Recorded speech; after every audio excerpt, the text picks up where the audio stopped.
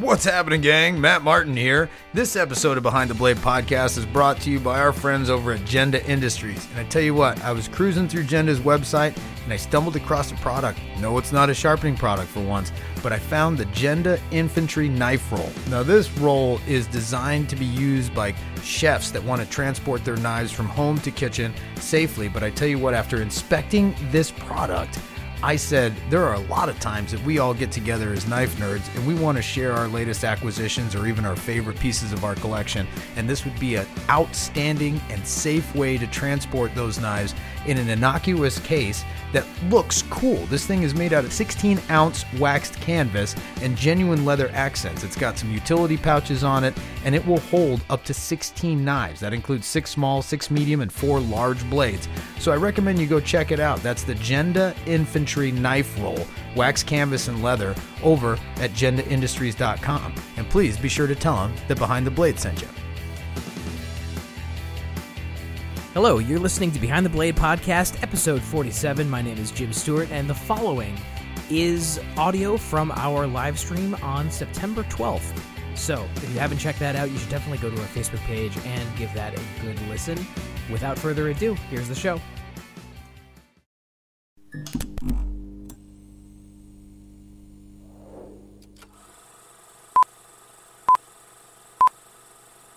What's happening, gang? Holy cow, that's not a good one. Very professional. This is the second episode of live streaming Behind the Blade podcast. Sitting across from the venerable Dave Tiberius Stewart. I am here with you folks. Oh, both of you. Both of you. Who do we have? Well, XSplit says 7. There it is. For our live count right now. Sweet, man. It's okay.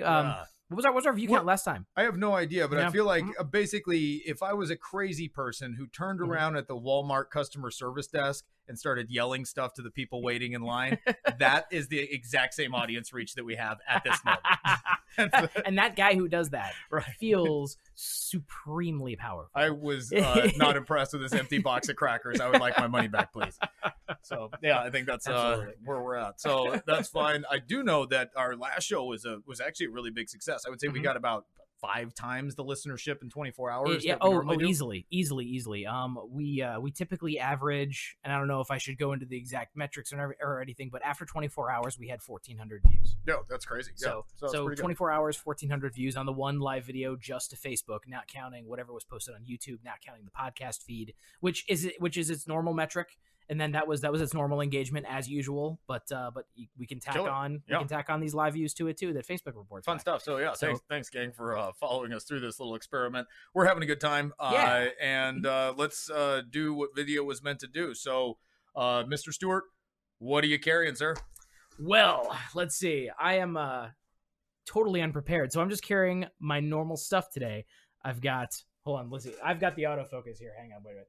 Ah-ha-ha! And how automatic that focus is. Zip right down. Look at that beautiful satin tiger lips finish. This is grunt number, if I flip it over, grunt number 478 Nice. from Vehement. Black canvas micarta, flared pins, red liners, beautiful, beautiful finish. And this is my number one daily driver that matches with my other number one daily driver, The ULB. the right? ULB. Oh, And nice. I've actually been carrying this guy all week. So usually I'll switch off Oh, back far and out. forth, but this guy I've been carrying all week, and it is dull. Why? Because I use the crap out of it. Put the head on that thing. It's awesome. It's probably it's a very cool knife. Very quick, very fast, very light. And as usual, I shouldn't even show it, but I'm going to show it anyway. There it is. The Victorinox Swiss tool. I mean, Most hated. I wonder if you can see all the scratches in it It's over so the pretty. years. It's so It's- pretty it's and gorgeous. I love- ridiculous looking. I love Yeah, this thing. yeah. It's nice, it's quick, it's light in the hand. Boop. And that's all I'm carrying. That's all I'm carrying today. What I should do is I should grab one of these guys, or Show them off, the yeah. halo of knives, and show those guys off and lie and just say I've been carrying And open a Mika. this one Yeah, I've been the carrying a whole Mika. time. What What are you carrying, good sir? I am carrying, this was a gift from my lovely bride whilst at the Blade Show. So my Father's Day gift this year. This is a Microtech, Ultratech Tonto. Ultratech, yeah. And I'm not like a big Tonto guy typically. I mean, I was at one time. I think everybody was at one time, you know, around the 80s and stuff like that. But I tell you what, in the two-tone finish, this thing has just got some racy lines.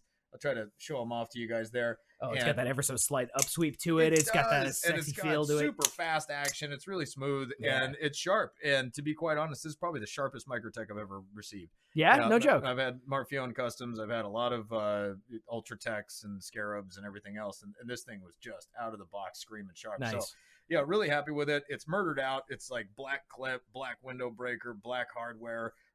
Very simple. It's an uncluttered Talon, which I like. You know, there's not like a lot of script or writing right here. I really like just the simplicity behind it. And this one is in 240p. Is that a blade steel? 204p? Yeah, that's 204p. 204p. Yeah. That's who is it from? I think it's an overseas mill, or maybe it's Carpenter. Maybe it was Carpenter's version of M390. Oh, okay. Oh, okay. Really? Oh, yeah, it's a version of M390 is what cool. it is. All so right. 204p's I'm decent stuff. I'm really not a steel snob, so but yeah, that's pretty sweet. So yeah, it's a good steel. It's a great steel for that knife. It's great. And it looks great with my Swiss Army knife. What is this? That's the Pioneer, isn't it? Yeah, Pioneer. Yeah.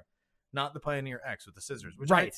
I think I'm going to use those scissors as leverage to get another Pioneer. I was like, well, but, you know, I really love the Alox line. I don't know why. I think it's just because I have a major thing for knurling, and the Alox has that kind of checked aluminum scale to it. The one drawback is you sacrifice the tweezers and the just show it up. That's all. You guys want to see the knife? Yeah, Jim's pantomiming me. He's like show the knife, and I'm like, you want me to go in falsetto? Is that like, do I need to go up a range? Yeah. Well, no. It's just we're still new to the live stream, so it's like everything you were holding is typically where you hold it at like your chest level, but it's like but it's like an inch below the frame. Yeah, if you guys only knew what I was actually doing. It looks like I'm rolling a J down here or something like that. But yeah, no, I'm just holding the knife. Yeah, so I do think that I'm going to use the scissors. I want one in red. I want just classic red or knurled red like that. Alox in red. Yeah, nice. I want. I was like, it was between the special edition olive drab that they had just released when I got this one, and I love green. Sorry about that, guys. I've got a major thing for all things green, but I said no, the black is just too cool for school. I'll show you guys. I'll just keep letting you look at it, and I'm just gonna hold it here while I talk to you, Joe. Okay, sounds good. But I think the more I think about it, I want to get the Pioneer X with the scissors in red, or the Farmer. I think that one has the saw. Yeah, the Farmer I think has the saw. Same one on my Swiss tool, right? Oh yeah, a lot of the multi tools. Yeah, definitely. Oh, sorry. Yeah, no, go for it. So there's the saw on mine. I think comes pretty standard. And also, this one's just like the aggressive Swiss tool version. Yeah, which I really dig. I actually use it a lot. In my experience, I like having one of these in my camp kitchen, and so Jenna carries an Opinel number 8 in her camp kitchen. It's really good for slicing meat. I like having the Swiss Army knife in there because I can slice food. You can make tinder with the saw real easy. That'll take like a spark from a fire steel. Nice. There's a lot of different ways to do that, obviously, but it's convenient to have something that also opens canned food, opens bottles. It's just like a bar tool that fits right inside my little Swedish mess kit thing. Totally agree. Man, I love it. So yeah, it's cool. Yeah, and then finally, the exciting one of today. This thing, funny story about this. So this is a 1950s Randall Model 5.6, a 6-inch blade, single quillion guard. I love that kind of overworked look of the guard. Big old fat solder joint on there. And, it takes a little bit of hunting through the books to be able to date these things. A lot has to do with the liners and the thickness of the liners. Oh, really? Specifically. Yeah. Okay. And that's interesting. You could go, and the logo obviously is another telltale. But that and the sheath. So it's a Heiser sheath with a brown button. This actually came from the former North Star Trading Post, now the Mantuary, right? Reed Hyken's collection of vintage knives, and it was a really fun story that I think exemplifies really the knife culture and the knife collecting culture. So this was a case of two friends of mine, one being Jake Way from KME Sharpeners, KMEsharp.com. There you go, guys. Free plug on the video.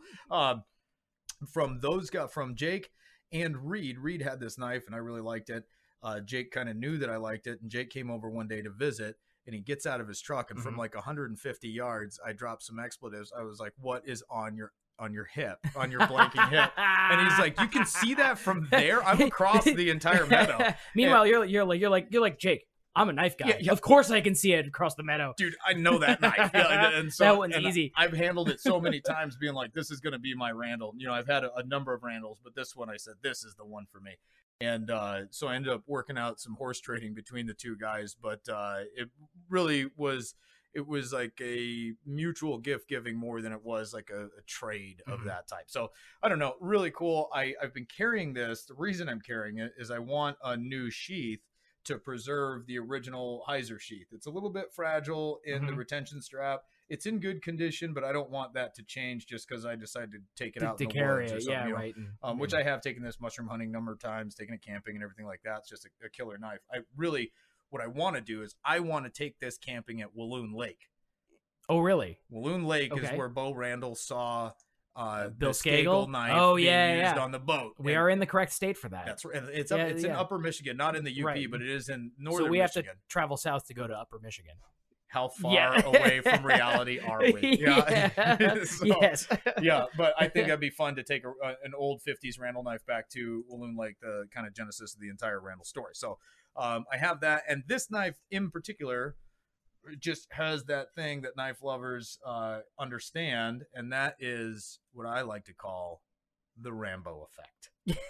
You feel like you can do anything when you have this knife in your hand. Yeah, it's one thing when you grab a knife and you just have this intrinsic feeling that as soon as you pick it up, it becomes an extension of your hand and it touches your soul. It does, if you will. Yeah, and you're like, oh, I can do anything. I can build a shelter. I can tie it to a spear and stab a wild boar if I was so inclined, which I rarely am. But yeah, that's.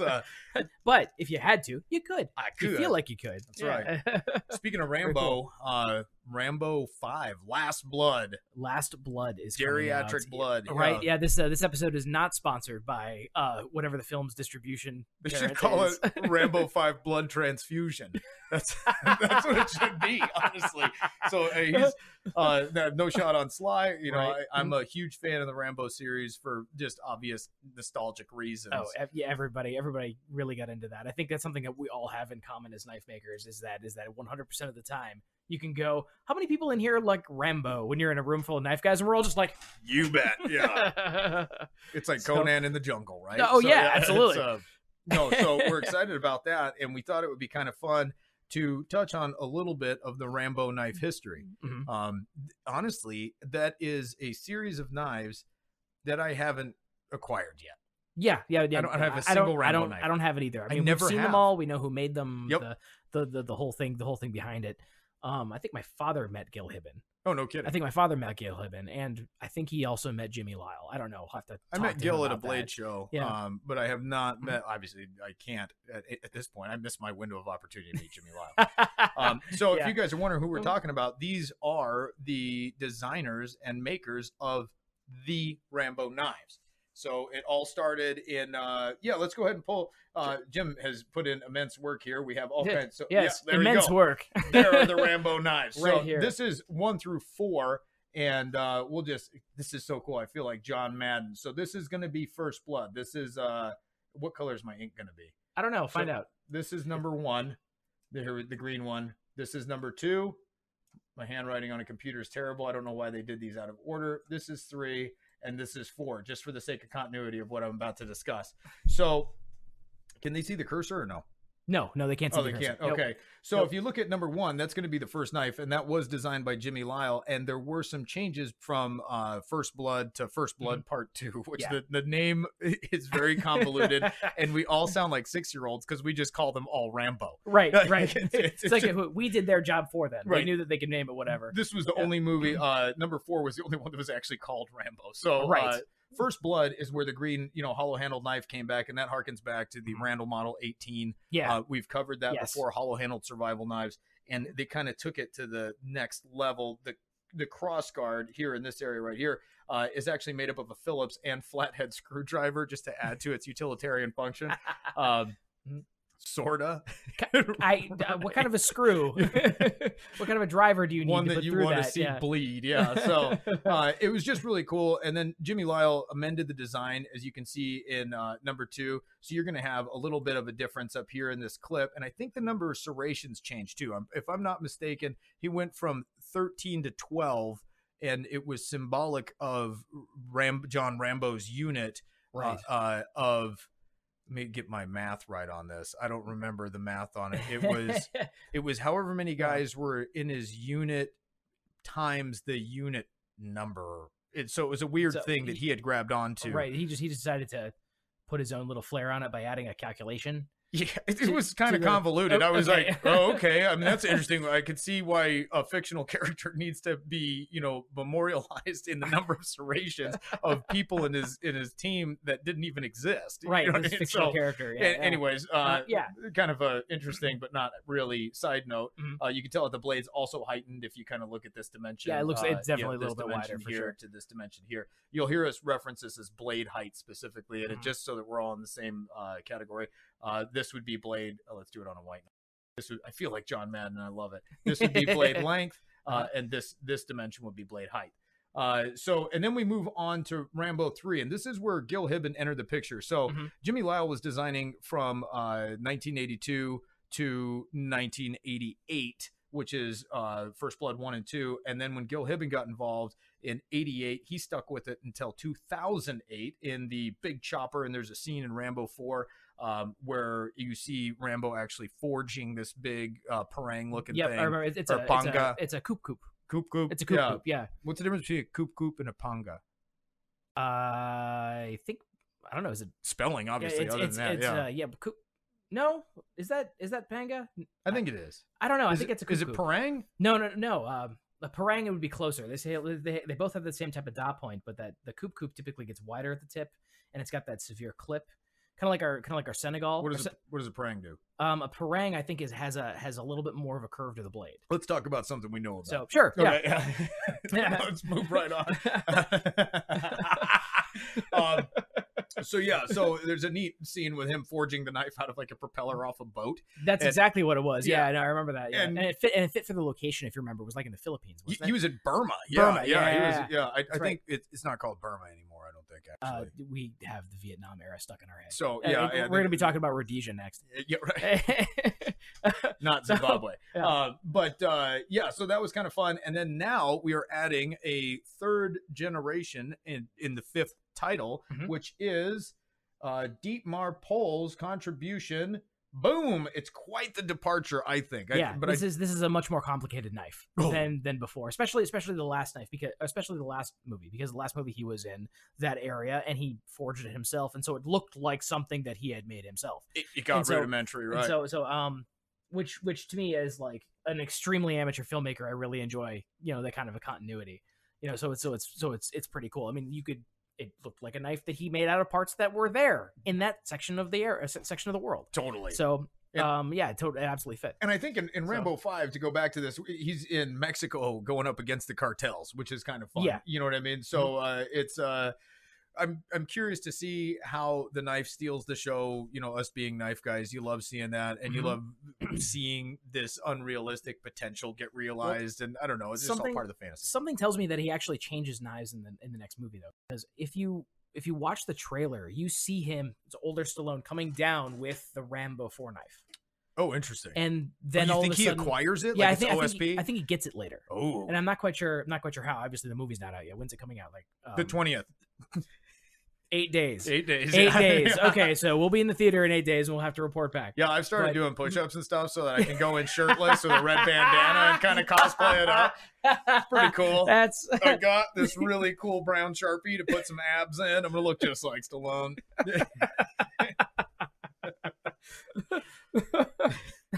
If I did that, I would be the Peter Griffin Stallone.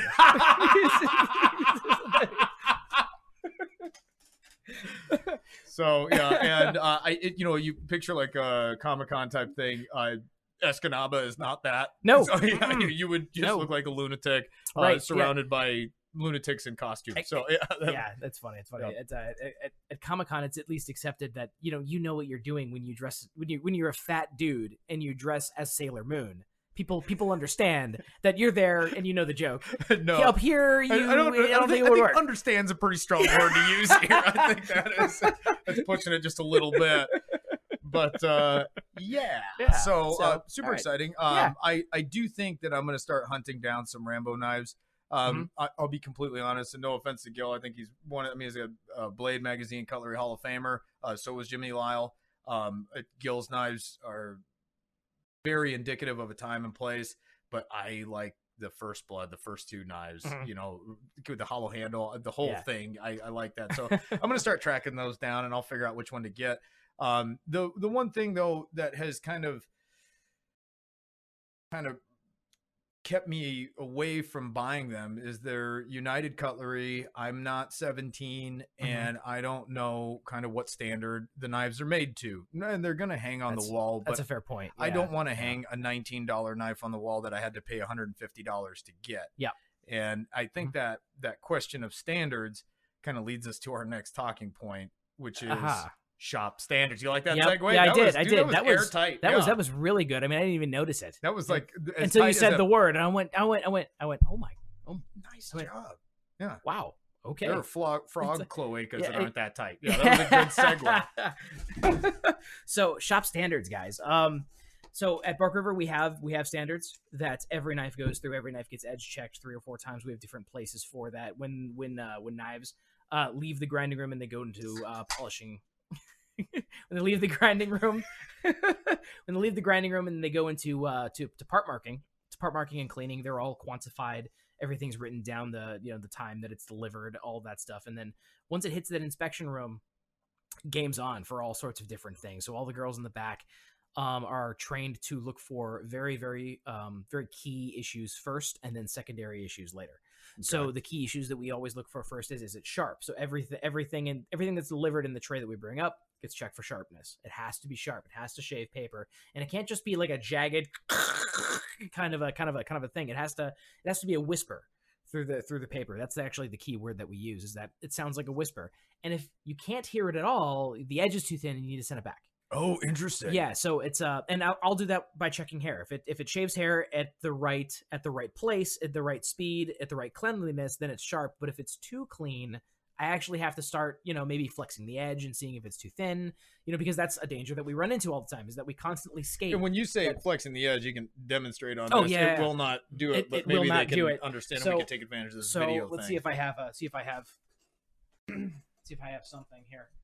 So imagine this was like the edge of a counter or something. You would take your knife and you would watch the edge bend. And if you can do it with any sort of ease, as you see the contact area that I've got here, if you can put that edge against there and then push down and lift up the spine at the same time, if your edge flexes like a significant amount, like more than the 32nd of an inch, that's real significant. That's thin. Right. That's thin. That's thin for our standards. So that's something that it's a constant fight. Yeah, this does become a part of your soul. Oh, doesn't it? Yeah, exactly. Yep. This is cool. Do you want a bandana? Only if it's red. So everything becomes a whisper right there. So we check for too thick, too thin at that point, and then we move on to the actual finish of the knives itself. Is it choppy? Is it just right? Is it even? So how do you check your? We're talking about surface finish, right? Yeah, the surface finish of the final satin. Okay, so what is the visual standard? Like, because to be in manufacturing, you actually have surface finish gauges. Oh yeah, and it's based on like how much light reflects back under certain conditions. Oh man, and everything. I wish we had enough money to buy one of those. Well, and to be honest, we don't need it because it's not needing to it doesn't need to maintain the same properties that something with a high surface finish in manufacturing, like a mold. Think of like an injection mold. Yes, it has to have a very specific surface finish. So how do you guys check your surface finish? Well, usually it's just visually. Okay. Just visually surface checking the finish. We just take the knife and we look at it. We see if there are any high or low spots, any black marks on it. If it's too highly polished on a steel that's very abrasion resistant, it'll actually turn black, right? Like in between all the scratches, and like your points of brightness will actually be the scratches themselves as they go down. So as you know, we finish our knives to 240, and then we satin glow them out. And the Satin Glow usually does a very good job of covering that. But if the scratches are too deep, like if the grinding guys didn't grind out enough of the scratches, a latent 120 scratch, a latent 60 grit, right? Well, it wouldn't be just one. Say there was a patch of scratches, would be pretty typical of us. We stop everything, go back, and go, you got to 240 this again. You got to get those scratches out. This it just does not fit. It doesn't work. Gotcha. So we just check for surface. We just check for evenness across there, and then if you think of a buffing wheel as it turns, I'm thinking of a buffing wheel, and then it has the abrasive compound on it, and as you bring the knife across, it's spinning at 3,400 RPMs. Well, initially, yeah, and then it goes down to 18. Okay, right. It goes down to 18 for a final finish. As you bring the knife across, that's going to spin a number of times, and it'll leave little up and down lines. That'll be very, very faint. It'll be on the surface. It's easily scratched. It's easily marred. Like if you were to take a paper clip and drag a sharp paper clip across there, it'll interfere with that. You'll be able to see that. But as that's happening, those lines should be evenly spaced, and they should be in one direction from the front of the handle all the way to the tip. There you go. And then also, danger of that is spill over onto the spine. So you'll have like the fuzzies come up over the spine here, and then the same thing if you're doing the spine, you'll have fuzzies come down to the side of the blade, and you have to watch for that and just make sure that all of that is nice and congruent and even, and all it takes is a sealed hand. Oh yeah, all you have to do is watch like 16 points of contact, and you should be able to get a nice even set. Yeah, absolutely. So we go from that to checking whether or not there's a tip, and then we do the same kind of scratch checking on the handles itself. We check for congruency between the tang and the handle material, because we have all of that. We blend all that together in one smooth thing. You shouldn't feel anything. Right. When it comes on, the pins shouldn't be raised, the tang shouldn't be raised, it should be an even transition to the guard if there is one, etc., etc. So everybody is taught those basic points. We have a list of them actually, and it's almost like a checklist. And then you can just start at the top, and it covers everything that I've said. All the way down through symmetry of the handle, and whether or not the edges are broken, enough or at all. And all that depends on the model and the standards we have at time. But there's a certain set standards that we enforce and have in the shop. Grind lines, make sure they're within parameter. Right. All of that stuff. So that stuff is checked and double checked. And if there's a problem, it goes back marked in its own tray, and they get fixed. And everybody in the shop knows that as soon as they see the orange tag on our knives as they come back, they stop what they're doing. If it's relevant to their section, they stop what they're doing and they immediately go over and fix it and then turn it right around. There you go. So that's basically what we have in like a nutshell at Bark River. That makes total sense. So, and it has to do with the standard, right? Yeah, absolutely. And everybody has their standard, their acceptable parameters, whether it's in deviation of grind lines or whether it's the acute eye looking at the satin job, or all the scratches going in the right direction. Are they even? Are they homogeneous? It has to do with that standard, and that standard is what makes the brand, in my opinion. We put a lot of work into our knives to make sure that they meet our standard, our specific standard. And we have the same thing. We have, I want to say it's like 26 points on a checklist that Jenna has memorized now, but I make sure that we have what would you call it? What would you call that? And would it be an arbitrary eye? What would be an out? Just artistic. No, we like a third party. She didn't make. Objective. Objective. I don't know why I hung up in the A's. But yeah, it's that's as far as I got. Let's start here. We have to have an objective eye that didn't make the knife, because things that were bothering me, she may not notice.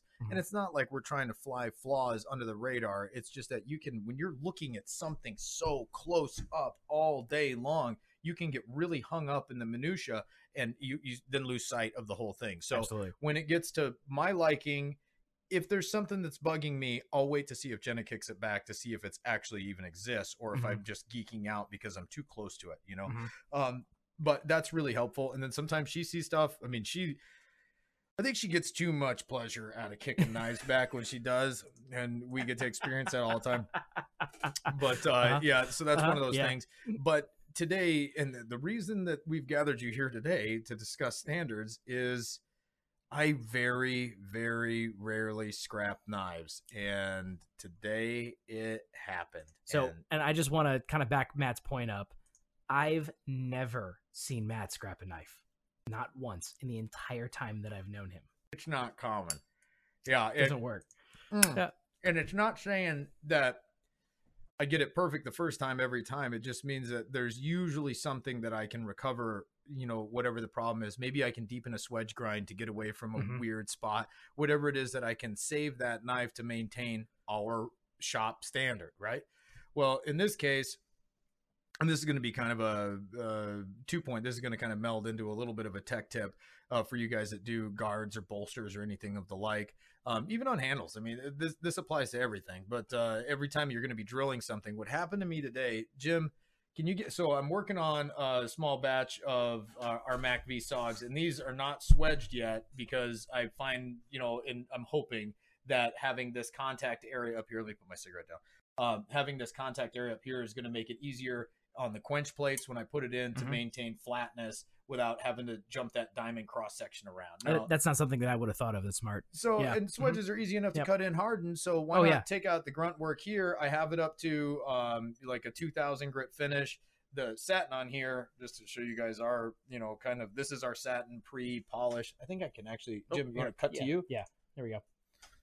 So that's just a basic satin. Maybe back it off a little bit. Good God.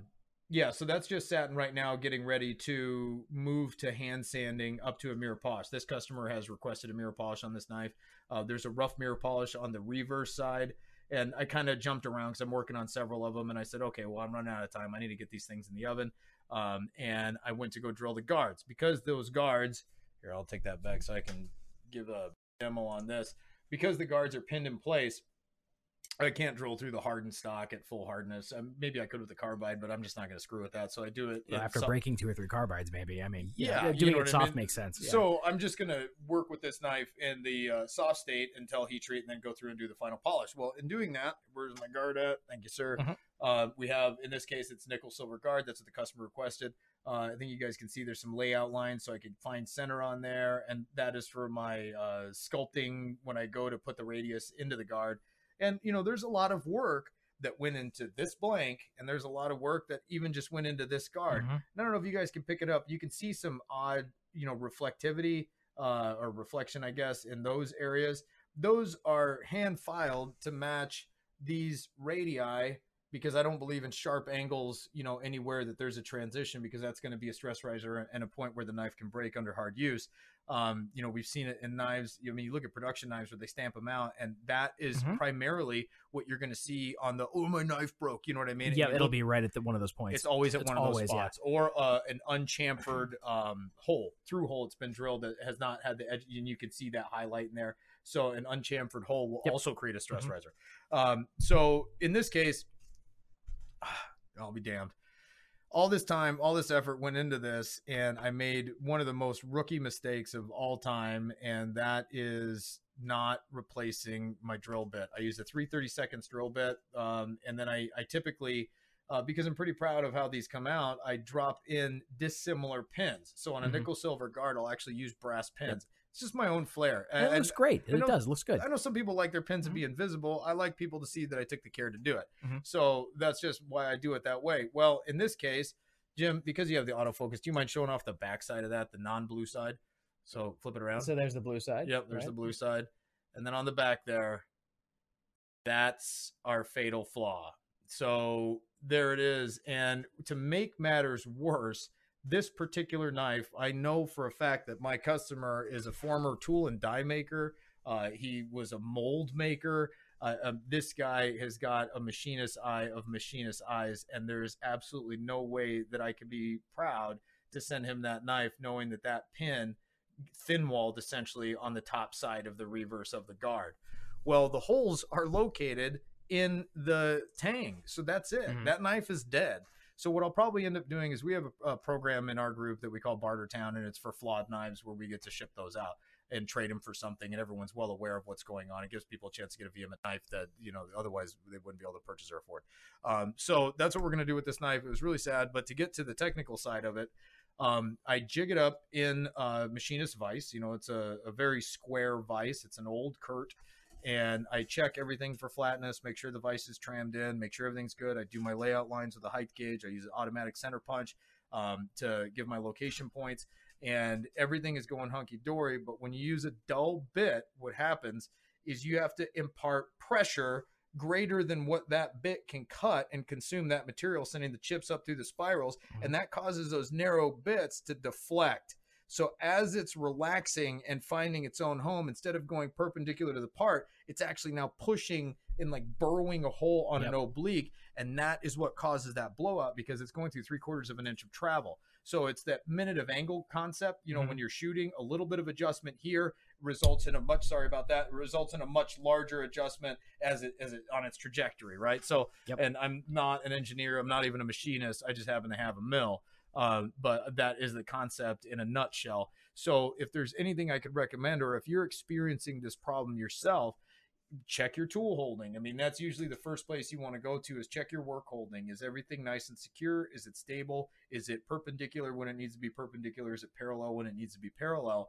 And then are your cutters in good working order? That was a dull drill bit that just cost me a lot of money. That was a $4 drill bit that just cost me hundreds and hundreds and hundreds of dollars.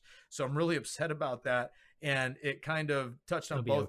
I know we'll be, but I have to start from scratch. You know what I mean? Yeah, so, I know. But that is kind of both topics where we discussed them. Was standards are important, and knowing when. Look, there's always going to be flaws on your knives. I mean, if you're hand making a knife, Buster Warinsky had flaws on his knives. We just have to have a really keen eye to be able to see them. Bob Loveless had flaws on his knives. Hell, I'm pretty hard pressed to find one on Tom's knives, but you can still tell if they're made by hand. You know what I mean? We're hand making a knife, and there should be that kind of Easter egg hunt, at least in my mind, that when the customer gets it, they go, man, this looks machine made. There's no way he did this by hand. And then he finds that little inclusion that adds the legitimacy to a real, I almost dropped an F-bomb, to a real diamond. You know what I mean? There is that proof that it was kind of organically created and not just stamped out of a machine. So I don't mind that, but it's when it really starts violating our standards, or when these flaws start stacking. Man, a little bit of a glue seam once in a while on a liner, and people can say, oh, I would never accept that. BS. Yeah, you do. You do all the time. Trust me, I see it on knives all the time. We put a lot of effort into making sure that you don't ever see it. But even on some of the finest knives I've ever held, there's that one little thing, because it was made one at a time. I mean, even in a batch, that was still handled one at a time. It wasn't a robot coming in and doing it. It was just the next knife at that stage in that line. And that's part of the soul of it all. Part of, you know what I mean? And it should be a surprise to you when you discover it. So not an expectation like, oh, this thing's a piece of garbage. Look, it's got gaps, it's crooked, this, that, the other thing, you know, but when it really violates our standard, that's when we have to pull the plug, call a time of death, and start all over again. And that's kind of what's going on in my world right now. And I think it's important, both from a technical side, if you guys are experiencing the same problem when you're drilling scales, bolsters, or guards, then check your work holding, number one. Number two, check the sharpness and functionality of your cutters, as well as your table. If it's a drill press table, make sure that that's trimmed in, and make sure that that's level and perpendicular to the quill and spindle itself. If it's, if everything's tight and right, and you're feeling really good about what you're about to do, and there's no daylight between the jaws of your vise, everything's just right, and you're like, I feel like I'm pushing a little harder than normal. Well, you have a dull cutter, and that dull cutter is going to violate not just your in-house standards, but I would say a universally acceptable visual standard, where it's like, walleye,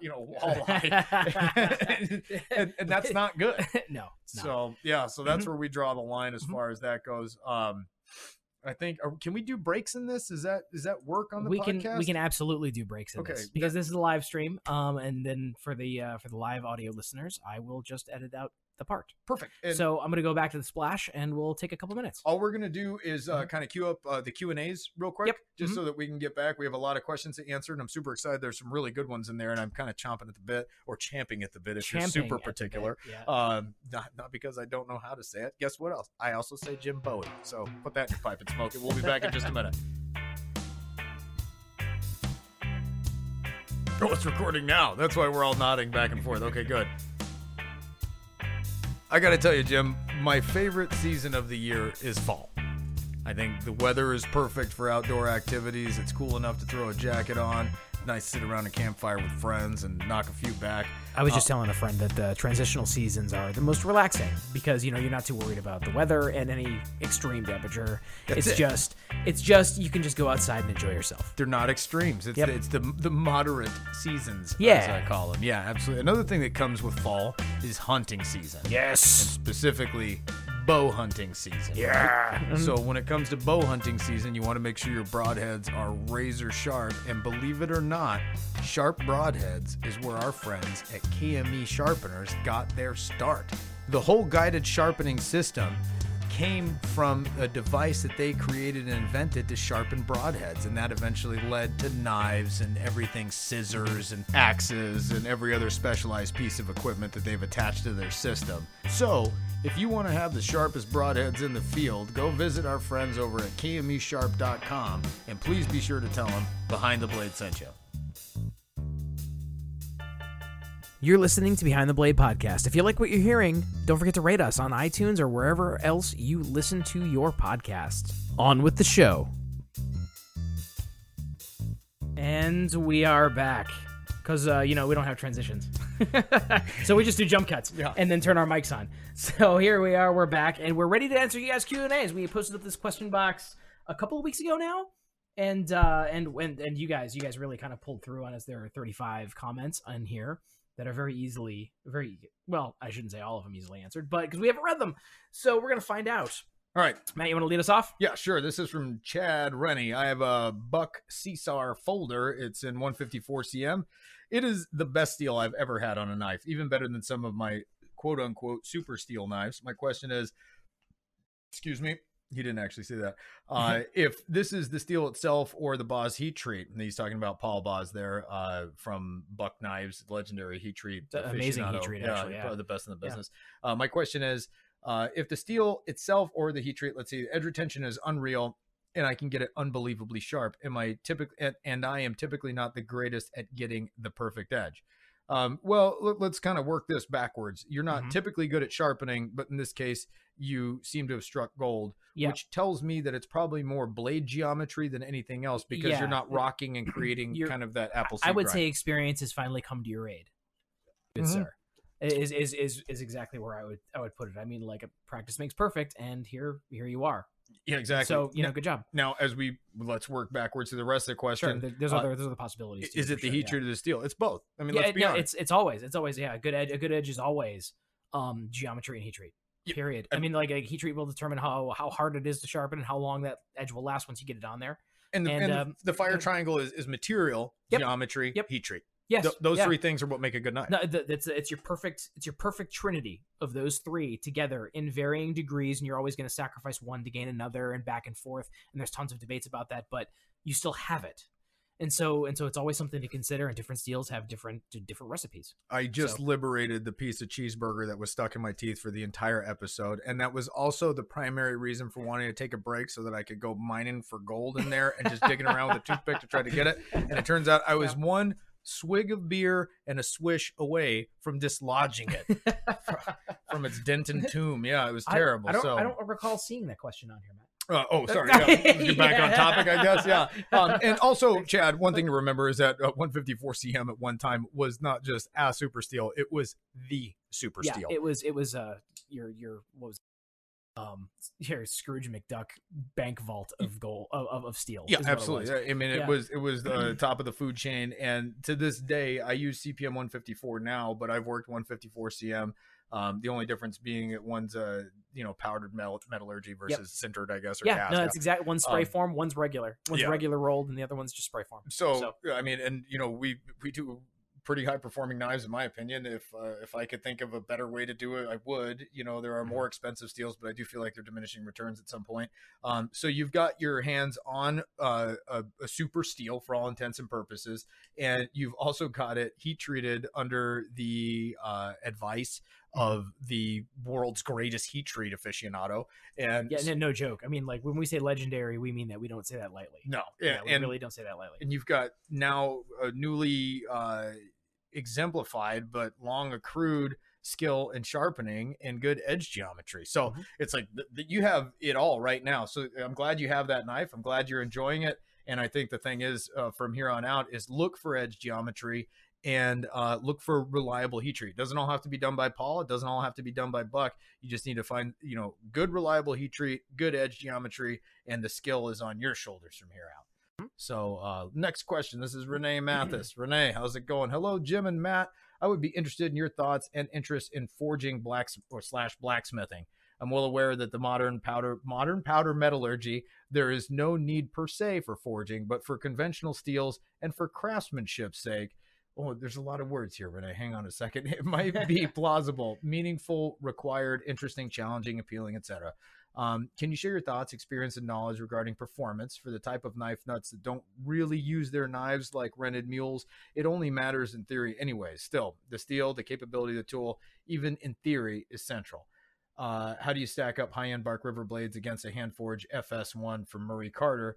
Would the performance be different? All right, so there's a lot of points to hit here. There. Yeah. All right, so Jim, what's your stance on forging? So forging, and I think we've covered this before, we've said it a few different ways, but forging is the process on how you get the initial blank before you start more stock removal.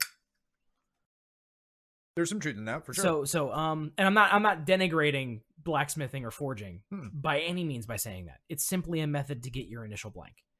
And it's not something that I found to be necessary. Also, I grew up where we never forged anything. But I think Renee's trying to touch on the spirit of it. Can you see yourself ever experimenting, even at a dude ranch? Could you see yourself experimenting and getting caught up in the moment of blacksmithing? I mean, this timeless art. We're part of the third oldest profession in the world. It's very true. I mean, and blacksmithing has deeper roots than knife making. I mean, knife making is a facet of blacksmithing. It is. I mean, so smelting your own steel, getting your ingot ready, forging it out to shape a specific shape, and the path you take to get there by taking that by basically playing with Play-Doh and shaping a thing a certain way to get a result to achieve a purpose. I think there's a lot of art behind something like that. I really do. I really think there's a lot of art behind that. I think it's very elegant. I think it's relaxing. You're hitting something with a hammer all day. Not just your kids with a with a hammer. So, as far as just blacksmithing goes, I think it's very cool. It's something that I would absolutely love to learn how to do. There's lots of, especially with more modern techniques now, and stuff like powder 1095 to do. Case Damascus, or what's it called?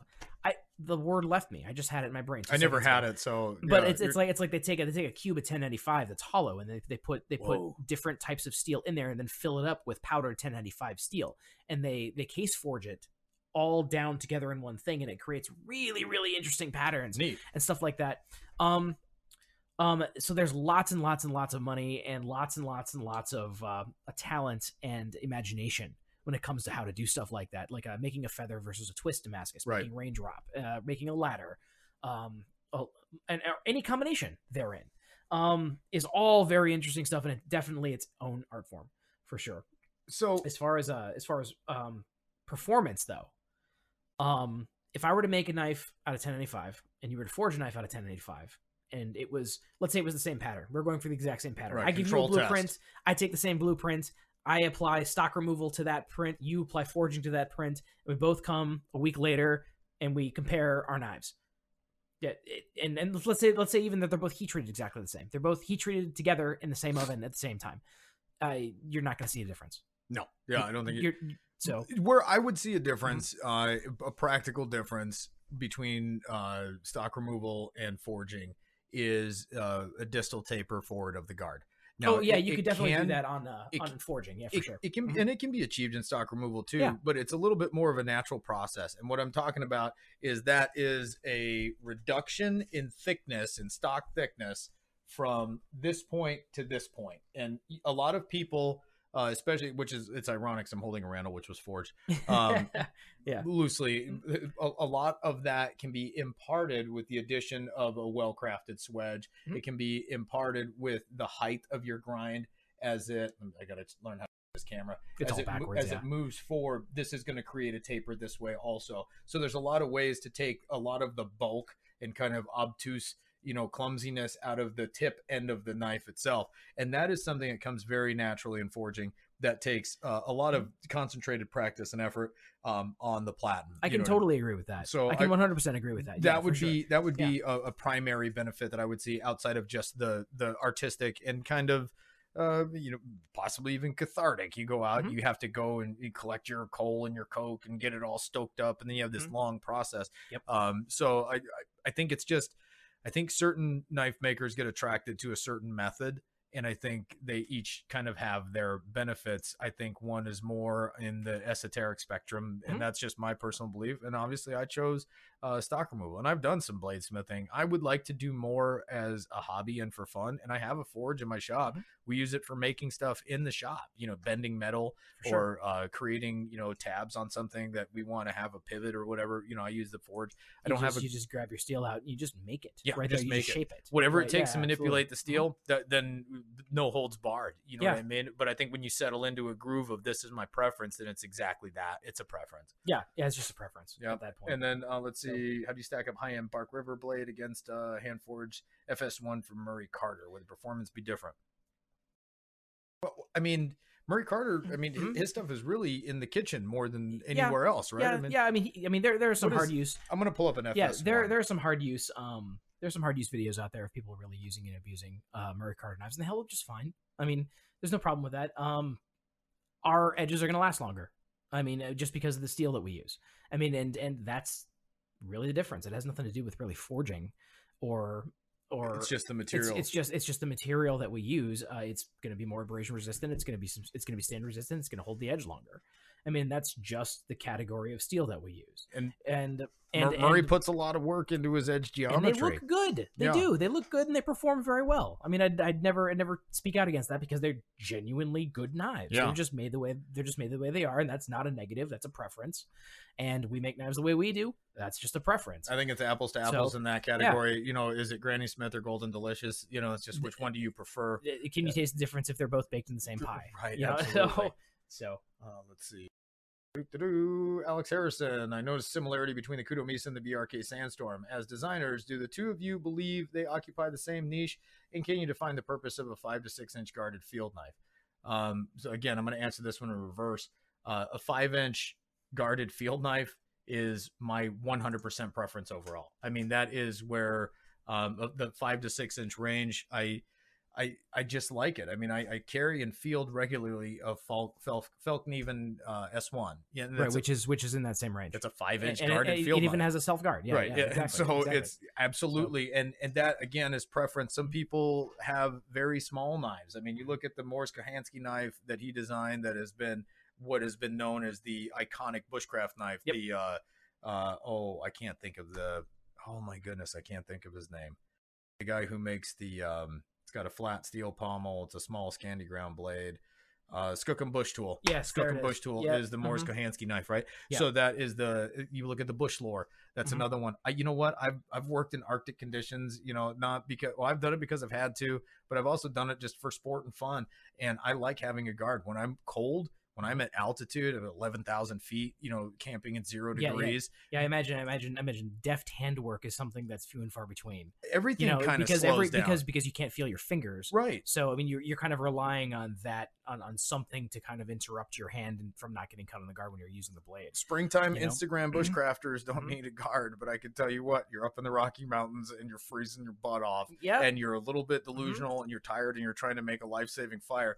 You're going to want something that's going to protect your hand because there is no airlift on the way. There is no hospital out just around the corner from the park. And so I like having that layer of protection. Now, a double quillion guard, I can tell you right now, the Kudo Misa was designed very specifically for an organization that travels. It's a Rivers of the World is what they used to be known as. And they travel to third world countries by waterway, and they come to small villages and they build orphanages and hospitals and churches and all this stuff. And every once in a while they do get in skirmishes with locals. And so they've been everywhere. The Kudo Misa itself is named after a boat that belonged to this organization, was captured by the Congolese army, and that the occupants of that boat were imprisoned for 3 months. They managed to escape. Nice. They scuttled the Kudo Misa, which is the name of their. It's a small boat. They scuttled the Kudo Misa, took the American flag off the bow, and they made it all back home. And they were taking medication out to cure river blindness in these people that were in the middle of the jungle. And so when the president of the organization came to me, he said, "Hey, we need a field knife for our guys to carry out there." Now, he's a longtime Walter Brend customer. Now, Walter's knives have gone way up in value. Yep. And when he had approached us, we were just kind of budding knife makers starting out. And he wanted us to give a shot at it. So we said, okay. So we designed this knife. He gave me some parameters. He told me what he wanted, and I worked with it. And that's how it came to be. So it is kind of a hybrid, heavy on the field, light on the tactical, but the tactical presence is still in the room, right? With the double quillion, because these guys have gotten in fights with these guys before. Yeah, there's absolutely a type of requirement that's a little bit different than your just normal bush knife. Bush lore, but you can use the knife as a knife. Absolutely. For which 90% of the time it's going to be for tasks. And because it's such a useful design, not the Kudo Misa, but the specifically, but the design concept, you're going to see it. You're going to see it in the Bob Loveless shoot knife. And the Bob Loveless shoot knife is the inspiration of the Bark River Sandstorm. 100%. No, that's absolutely it. Is that the Loveless shoot knife was the inspiration for that. We changed the design a little bit. I mean, from the shoot knife, as you guys know, the shoot knife has a skinnier blade. The guard goes on from the front, and it is full tang with a taper. Right. The Bark River Sandstorm is a hidden tang knife. Right. With slabs and with slotted slabs, Corbies, and a lanyard and a lanyard tube through the back with the same type of guard, same type of blade, and it's different feeling, same kind of mentality that what Matt was talking about. 5-6 inch field knife, tactical is still in the room, so it feels cool when you're holding it. It's got racy lines. It's got beautiful lines, and it's comfortable. Like not to brag on my own knife, but it's a knife that's similar to that Randall. I'm sorry, Randall 5. Yeah, I was gonna say 13. Yeah. That's not 13. Randall 5. You put it in your hand and it comes alive. The Sandstorm is my favorite knife that Bark River makes. Yeah, it's pretty high up there for me, too. The most utilitarian knife that we make is the ULB, because I carry it every day, so I can't really get away from that. I'm not going to, but the nicest knife that we make, there you go, it's the Sandstorm. There you go, for sure. And we definitely get our inspiration from Lovely. So that's full admission. Full admission. We're like we like that one. Let's do that. Run with it. So we put our own flair on it and came out with it. And I'm really happy that we got back into it again, because it had been 10 years since we made it last time. It's been a minute for sure. It's been a while. A decade. Yeah, and it's better steel now. It used to be made out of 12C27. Now it's CPM 154. There you go. So perfect. Yahtzee. So, all right, Espen Gronsdal. What's happening, Espen? In your opinion, what's the best knife for the buck? All right, I've got 2 answers for this. Do you have any answers for this? How big is your buck? Okay. Well, no. Well, I mean, let's say the sure. Well, okay. That is a really good question, but let's assume budget. Sure. Let's assume budget. So if we're gonna go good, better, best, like good, better, best. Sub $200. Sub 200. Wow, that's a lot of knives actually for that. So, if you're going for a fixed blade, you should look at Mora's. Oh, good one. That wasn't even on my list, but that is a really good one. You should definitely look at Mora's because they're good knives. They're made out of good steel. You can sharpen them easily again, and if they break, you don't feel bad because you're out $12. Right. And a Buck is obviously another really good one to go to. Yep. The Buck 110 folder. Naturally. I mean, what's the smaller one called? It's the 112. The 112. Okay. Yep. The 112, I mean, if you want a pocket carry, but still decent steel, good heat treat. Good geometry. They maximize the heat treat on that 420HC. Yeah, they do. They maximize it. It performs very, very well for 420HC. $35. You can't beat it. You can't beat that. No. I mean, like, so there you go. The Victorinox. Yep. Victorinox. I think you were going to go there, right? No, but yes and no. So take it. It doesn't hurt me at all. Yeah, it's 420, right? It's 420, isn't it? It's just as Inox. Yeah, it's French for stainless. I don't think they ever tell anybody, and I think the formula changes like generation to generation. I don't think they read anybody into what steel. So it's a mass-produced stainless steel that holds an edge for a decent amount of time. Yep. Everything's blanked. Everything's ready to go. Yes, it's mass-produced, but the thing is, they make good parts, and it's a quality knife for the price. You can't beat that. Right. So I mean, like if you don't have $90 to spend, or maybe it's more than that, on a Swiss tool. I mean, but you have $30. Pick up an Alox. Yeah, pick up a Tinker. It has all the same tools, except for this. Right. So if I was going to break it down to my favorite, best bang for the buck, obviously the Falcon Even S1 is going to be, or even the F1 if you're in a more diminutive blade. No problem with that. As far as pocket knives go, I would say the Swiss Army knife. I like the Alox, but the Tinker is really good too. Tinker is a great knife. Yeah. The Champion's really good. And you can find these for so cheap. You know what I mean? So the Farmer, I think, is another one. That one's a really killer blade too. The paramilitary one from Spyderco, if that's out of your budget, then I would look at the Endura 4. Although the Endura 4 and the Delica can kind of be tailored to what you like as far as blade length, but you're going to get the same performance out of either one. Both are really high performing, inexpensive knives. When it comes to the larger knives, I'm a huge fan of the SE Hunglas. That's a great knife. Inexpensive that one's a good one, yeah. Bush knife that really. I'm a machete guy. I'll be completely honest. In the jungle, I carried an Ontario 12-inch that I modified, and that was my go-to bush knife. So, I mean, I used that in practical applications for a long time. It looks like it. I still have it. So if you have $20 and you want like a killer chopper machete type, go get an Ontario, 12-inch machete, and then make whatever adjustments to it, because it's easy enough steel to work that it suits you tailor it to your needs, right? Yeah. Another one that I think is worth honorable mention is going to be the Glock field knife. That's a Glock 79 and 81, if I'm not mistaken. One of them has a saw back and one of them doesn't. You want to talk about some of the best $30 I've ever spent. Like, I have blown more than that on impulse buys walking through Walmart, and I absolutely love my Glock field knife. That's another one that I fielded very aggressively over the years and had really good luck with. It's a good thrower. It's a good camp knife. It's a good digging tool. It's got some tactical capabilities the same way a pencil does. You know what I mean? Like, you can do anything with it. It's really well made and really durable. So if you were going to look at budget minded, best bang for your buck, it gets a little bit more subjective when you get into the higher end customs or semi-customs, because a lot of that is in style and in brand culture and stuff like that. But when you're talking about off the shelf, what's a good knife to have, those are good knives. Absolutely. So let's see, what do we have? Let's see, talk about photography. Both do such great work. I appreciate that. Thank you, Howard. Thank you. This is from Howard Borst. Any real tips on hiring a professional? Short of hiring a professional. Oh, short of hiring a professional. That is, to be completely honest, you need to get on a photography forum, because it's, at least in our case, we found what works, but there's no real formula behind it. Especially for what we shoot. Yeah. Because you can find YouTube tutorials. You could find YouTube tutorials all day for just like, if you wanted to shoot flowers, you could find YouTube tutorials for that. You can find YouTube tutorials for shooting landscapes or portraits or so what would be the most applicable? It would be product photography and jewelry.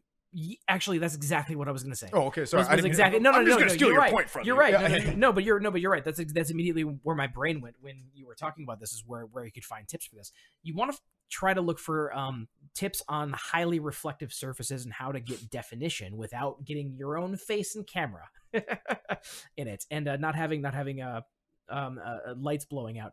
But the first thing you should do is not jump right into those kind of advanced tips, because legitimately they're kind of advanced.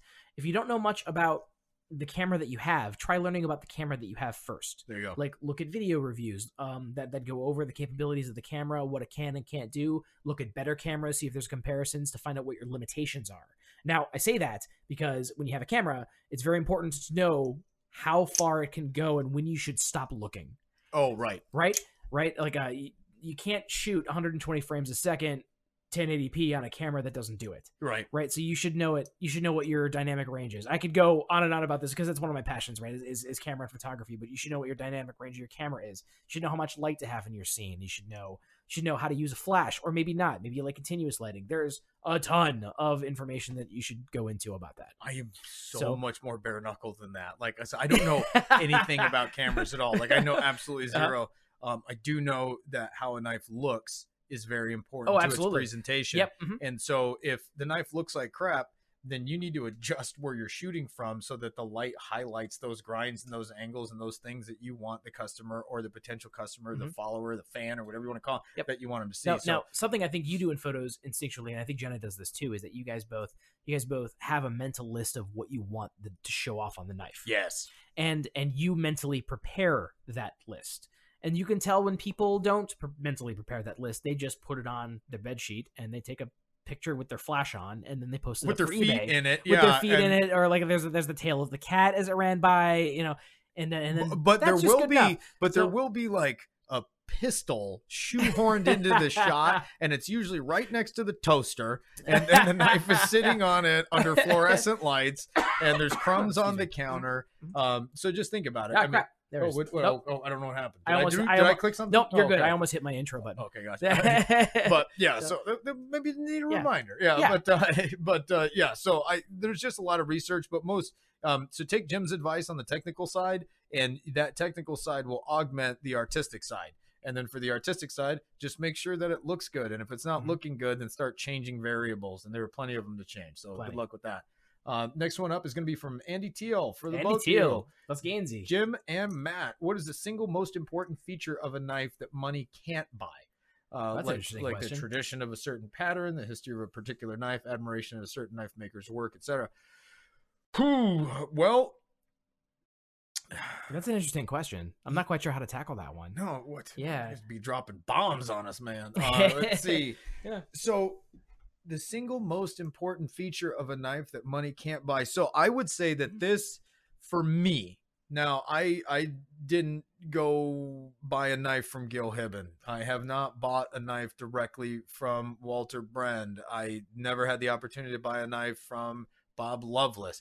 So to me, there isn't this chase the maker and acquire something of theirs in the here and now. Now that's really important to a lot of people. And I have nothing negative or even a reason why I'm not that way. I'm just not that way. So when it comes down to what are the things that money can't buy, this money can't buy. The experience between friends and family members who've been brought together in the knife world, and that moment where a knife changes hands between friends, when you have those interactions, that is the one thing that you cannot put a price tag on. And to be quite honest, 95% of my collection, maybe 99% of my collection, are every one of those knives associated with a personal experience. I mean, look, I just talked about today. This was my Father's Day gift. And it wasn't just an arbitrary, Matt likes knives, I'm going to get Matt a knife. Jenna knew that I wanted this knife really bad, and she didn't want me to get a used one. She wanted it to be special. So she went and talked to our friends over at Microtech. We know those guys a little bit, and it was the last one like it, and she was able to score this for me. So there's an experience associated with it that means that it is greater than the $180 or $250 or whatever it is that this knife cost, that I could never be compensated for if I sold it. And that would be at a total loss. So I think the experience is my thing that money can't buy. And it's the thing that I hold dearest, both in my heart and quite tangibly in my hand. That's what my collection is made up of, tokens of experiences. So that's, that would be the thing. I want to give you an Oscar for that. Thank you. That was really good. So I'm gonna follow that up with, Andy, I like knives too. I can't. How do you follow that? That was really good. So, but I agree. Yeah, it is. It's the experience that we all have together. You know. Yeah, I can't even quantify it. I mean, it was just like delete what I said, go back, listen to that again. Okay. Oh, good God. Thanks, Andy. All right. So for Matt Bells, I've seen you both do so much good work in the community of Knife Nuts. If you were to pick a charity together, what would it be? Well, Matt, completely honest, we pick a lot of charities all the time, and sometimes they're individuals and sometimes they're organizations that we know the background on. If you had any idea how much work between our two camps gets donated, now quite obviously you guys do a lot more. But we say yes to everybody that walks in the door. Oh, I've seen it. I've seen it. We've it's I remember it was a political post that I gotten called out on, and it was about charity. And I got called out. Well, I bet your company doesn't donate anything to anybody. And I remember at the time, It was like 2014. And I'm like, oh yeah? Well, I went to our online cloud service and I looked up what our charitable donations were, and it was $22,000. Just in different knives throughout the year, different organizations, and that's everything. That's from you donated a manager at Walgreens. This is Hal. Yeah, exactly. This is Hal. He's gonna work for you. He's got his vest on and he walks out of the photo department. You're like, we're giving you this guy. Yeah. It's basically, yeah. No, we both Matt and I do as much good as we can. We like paying it forward, and it's not like, hey, it's not bragging rights. No, because you don't make a big deal out of it when you do it. No, we don't even think about it. It's just, hey, we need this thing. We go, okay, here you go. I've seen your dad do it a bunch of times. Somebody will come in, ring in their hands, and be like, "We need money for the bake sale. Do you have anything you'd like to contribute?" And they come in, and it's a bunch of school marms and dresses that are dragging on the ground. And they come in, and your dad's like, "Here, have a parang." He pulls it off the shelf, and he hands it to him. In fact, if you're in Mike's office at a grind-in or whatever, you'll know that there is a stack of boxes of knives. And you should also know that Bark River doesn't sell direct. So what are those boxes there for? Those boxes get handed out to everybody who, now you can't walk in and be like, "Yo, bro, where are the Sandstorms at?" Yeah. You never know what you're going to get. It's a mixed bag. These are kind of extra knives, but those all go to charitable contributions. So what would we pick together? As many as we can help, you know what I mean? And it doesn't mean we can help everybody, but you would be amazed at how many charitable contributions come out of the shops that don't get any press. And that's just the way it goes. Yep. Let's see. Good brands of vintage scissors. Oh man. Yeah. So that's definitely a you question. Chris, for sure. This is super embarrassing because, Mr. Hoffman, are we formal now? I said Chris. I'm assuming his gender. Okay. Well, I mean, you got a 50-50 shot.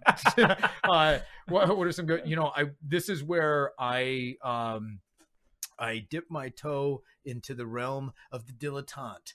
Or dilettante, if you pronounce the E at the end, it goes both ways. Dilettante. It really does. It's a weird word. Yeah. But to be completely honest, I have even watched long videos of scissor makers that are multi-generational. I think you sat me down and showed me like a 20-minute video. I force-fed it to Jim. I made him watch it. I was like, "Dude, watch this guy make scissors. It's unreal." He's like, "I don't really to watch the video." I'm like, all right, fine. All right, we're going to watch the scissor making. But honestly, I don't even remember his name. It's actually a really good video, though. So I'm glad you showed it to me because it was cool. But I do not have any brand loyalty or even any brand knowledge. I mean, beyond Fiskars, that's where it drops off like the continental shelf. Like, I have no idea. So thanks for asking the embarrassing question. I'm sorry I couldn't be more help on that one.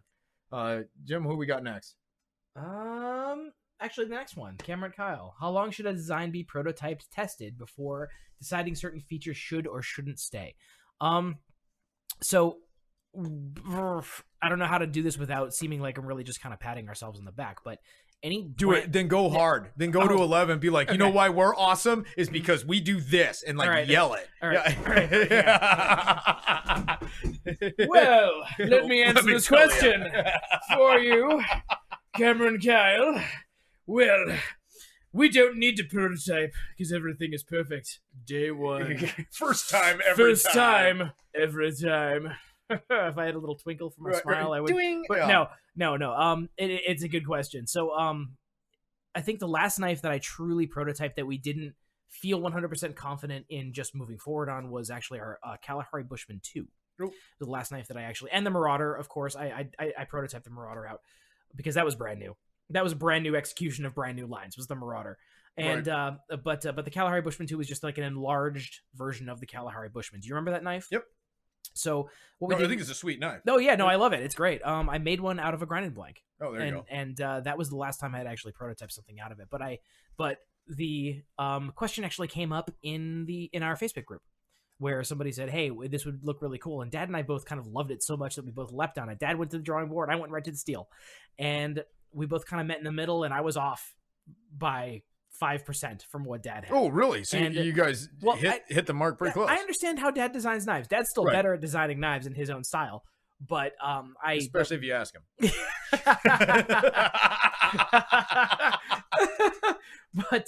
But no, we both came back with similar looking knives, and we changed the lines a little bit from what Dad had to what I had. Excuse me, and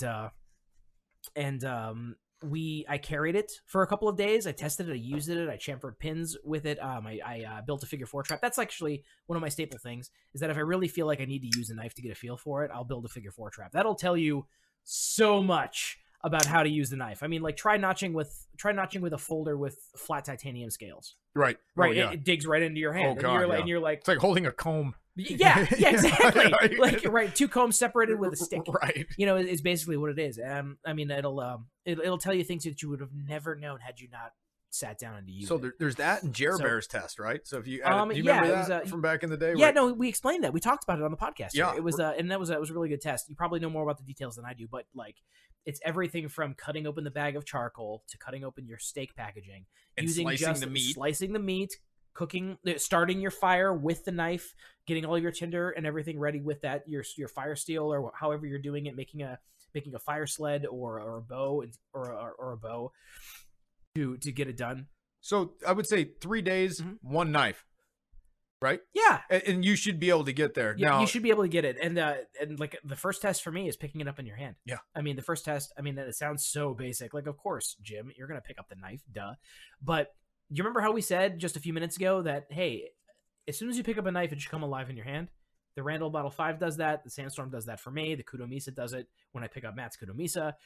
It should do that first. and I have knives that don't do that. Oh yeah. And I'm like, well, I still got to keep it. Well, yeah, but you if you don't have that initial feeling, you're not going to get as good of a result on the other remainder of the test, and you're actually not going to go back to the knife because you either have an intrinsic, like it's almost like a soul matching kind of a thing. You know, if you go for you go for that analogy, I do.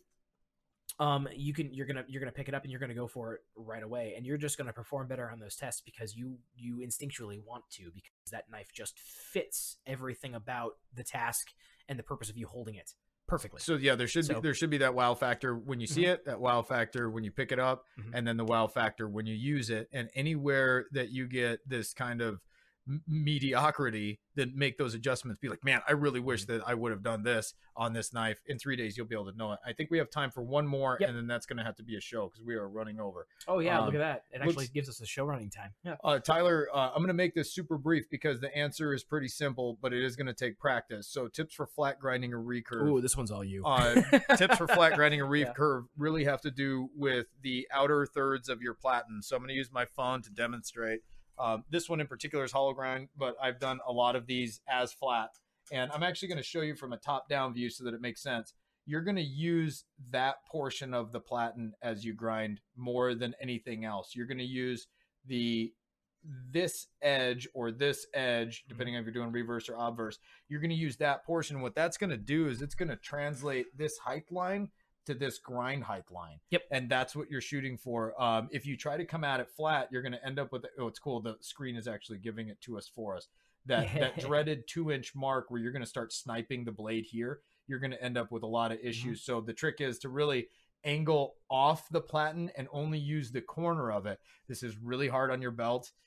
Just get ready for that. But you'll be able to see results, and don't get discouraged if it's 60 grit. It's kind of wonky because you jump to that 120. And what I do, this is just my personal method, is every belt progression, I try to tighten up the overall design. You know what I mean? So, Yep. but Yeah, that's so grind early. Yeah, right. Grind early for every step and try to hit that very last the very last vestige of your line on the very last belt. Exactly, which is Yeah. why I spent the last hour on a Scandi edge because I feel retarded.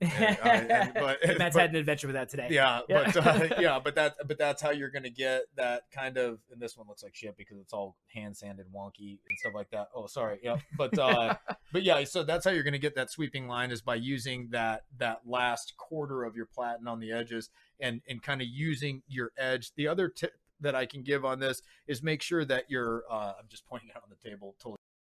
Let me put my cigarette down. Is make sure this is nice and clean. And I get that on a slack belt. You know, you can get it pretty close and roughed in with a platen or a wheel. I have a sneeze on board. Thank you. Tight. That's as good as they get. And so go ahead and rough it in with your platen or your wheel or whatever it is, and then just make sure that it's like a soft transition, tangential parabola. I don't know what the math is on it, but make sure that's a smooth transition with the slack belt. Get it to a 220 grit, scribe your center lines, and then start working it. And you'll find that as you grind, use your support finger and your thumb to support the work, and then drag it along that portion of the platen, and you will see how exactly what I'm talking about, and it will translate the same amount of distance. The other tip is scribe lines, man. Cut to the line. That's a great way to cheat, and it's a great way for you to start developing the muscle memory, because once you have a guideline, you're getting close, you need to let up pressure, or you're way too far away and you need to start really kicking on the horsepower. So I think that is our last question for the day. And James, I think that is a podcast. I also think that is a podcast. I think great questions, guys. We'll get to the rest of these in a future episode. So thank you guys for watching very much. I appreciate that. And just normal stuff from here on out. Make sure to hit that subscribe button. Go to our YouTube channel, youtube.com/behindtheblade. Subscribe there, hit the bell for notifications because this is going up on YouTube very shortly. And tell your friends, tell your friends that we're awesome and they need to turn in their ear holes. Right. Podcast listeners, we're on Apple Podcasts, Google Play, Stitcher, SoundCloud, and wherever you aggregate your podcasts because that's what everybody else goes to aggregate their podcast was everything else I just said. Where I aggregate my podcast as my own business. So you guys have a great night.